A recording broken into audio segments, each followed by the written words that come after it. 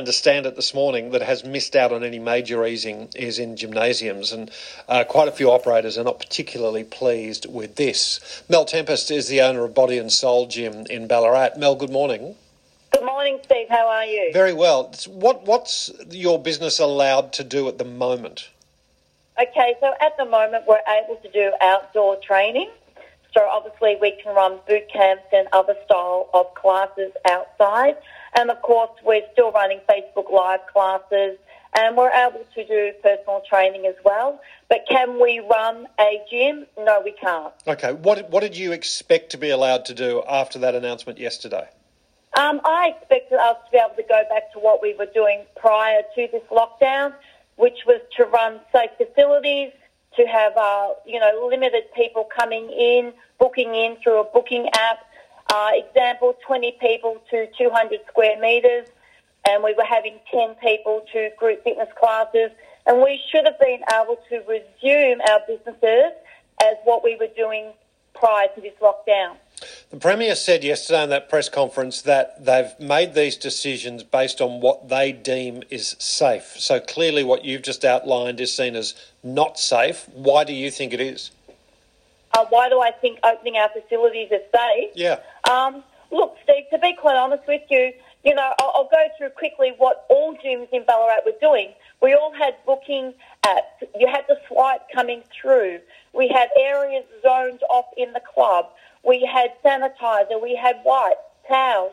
There was a procedure for the members to do every time they came in for a workout.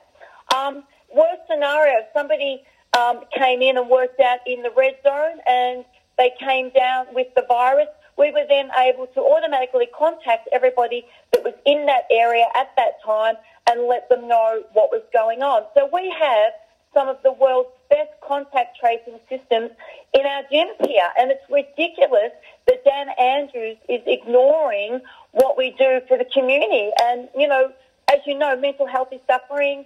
Businesses are suffering financially, and he needs to be made aware of what we are doing for our communities, and we need to open up. Are you going to contact one of your local members or meet with one of your local members?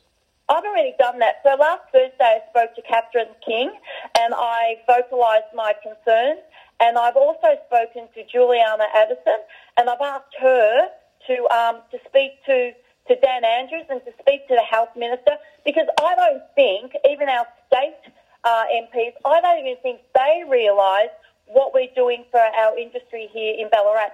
Both of them weren't even aware that we have 84 fitness facilities here in Ballarat. So I think, to be quite honest with you, they all need to sit down and get a little bit more educated on the health and wellbeing facilities here in our community. Do you believe Catherine King and Juliana Addison were sympathetic to the arguments you put forward, or did they just sort of receive and listen to you and perhaps not agree with you? How do you feel the meetings went, Mel? I think that they were sympathetic. I do believe that they weren't educated on what's going on in our community, because that was quite evident when I was going through the information to them. There was 84 fitness facilities going through the COVID management plans that all of the clubs have in place. But there was quite a few things, Steve, on the list that they weren't aware of. I think that there needs to be a little bit of a shake-up there. They do need to sit down and have a meeting with all of the club owners, and we will be doing that in the next 24 hours. Juliana is putting a Zoom meeting together, and there'll be about 8 to 10 club owners here in Ballarat who will be meeting with her and passing on their feedback. Thanks for your time this morning, Mel. Appreciate it. You're very welcome, Steve. Mel Tempest, owner of Body and Soul Gymnasium, and clearly not happy with what wasn't announced for that industry over the course of the weekend, and that is a theme coming through from the fitness industry, particularly that messaging that they have about mental health, the ability for people to get out and work out and help with their mental health. Couple of text messages. Just reading the Saturday Courier re the Grampians helicopters, and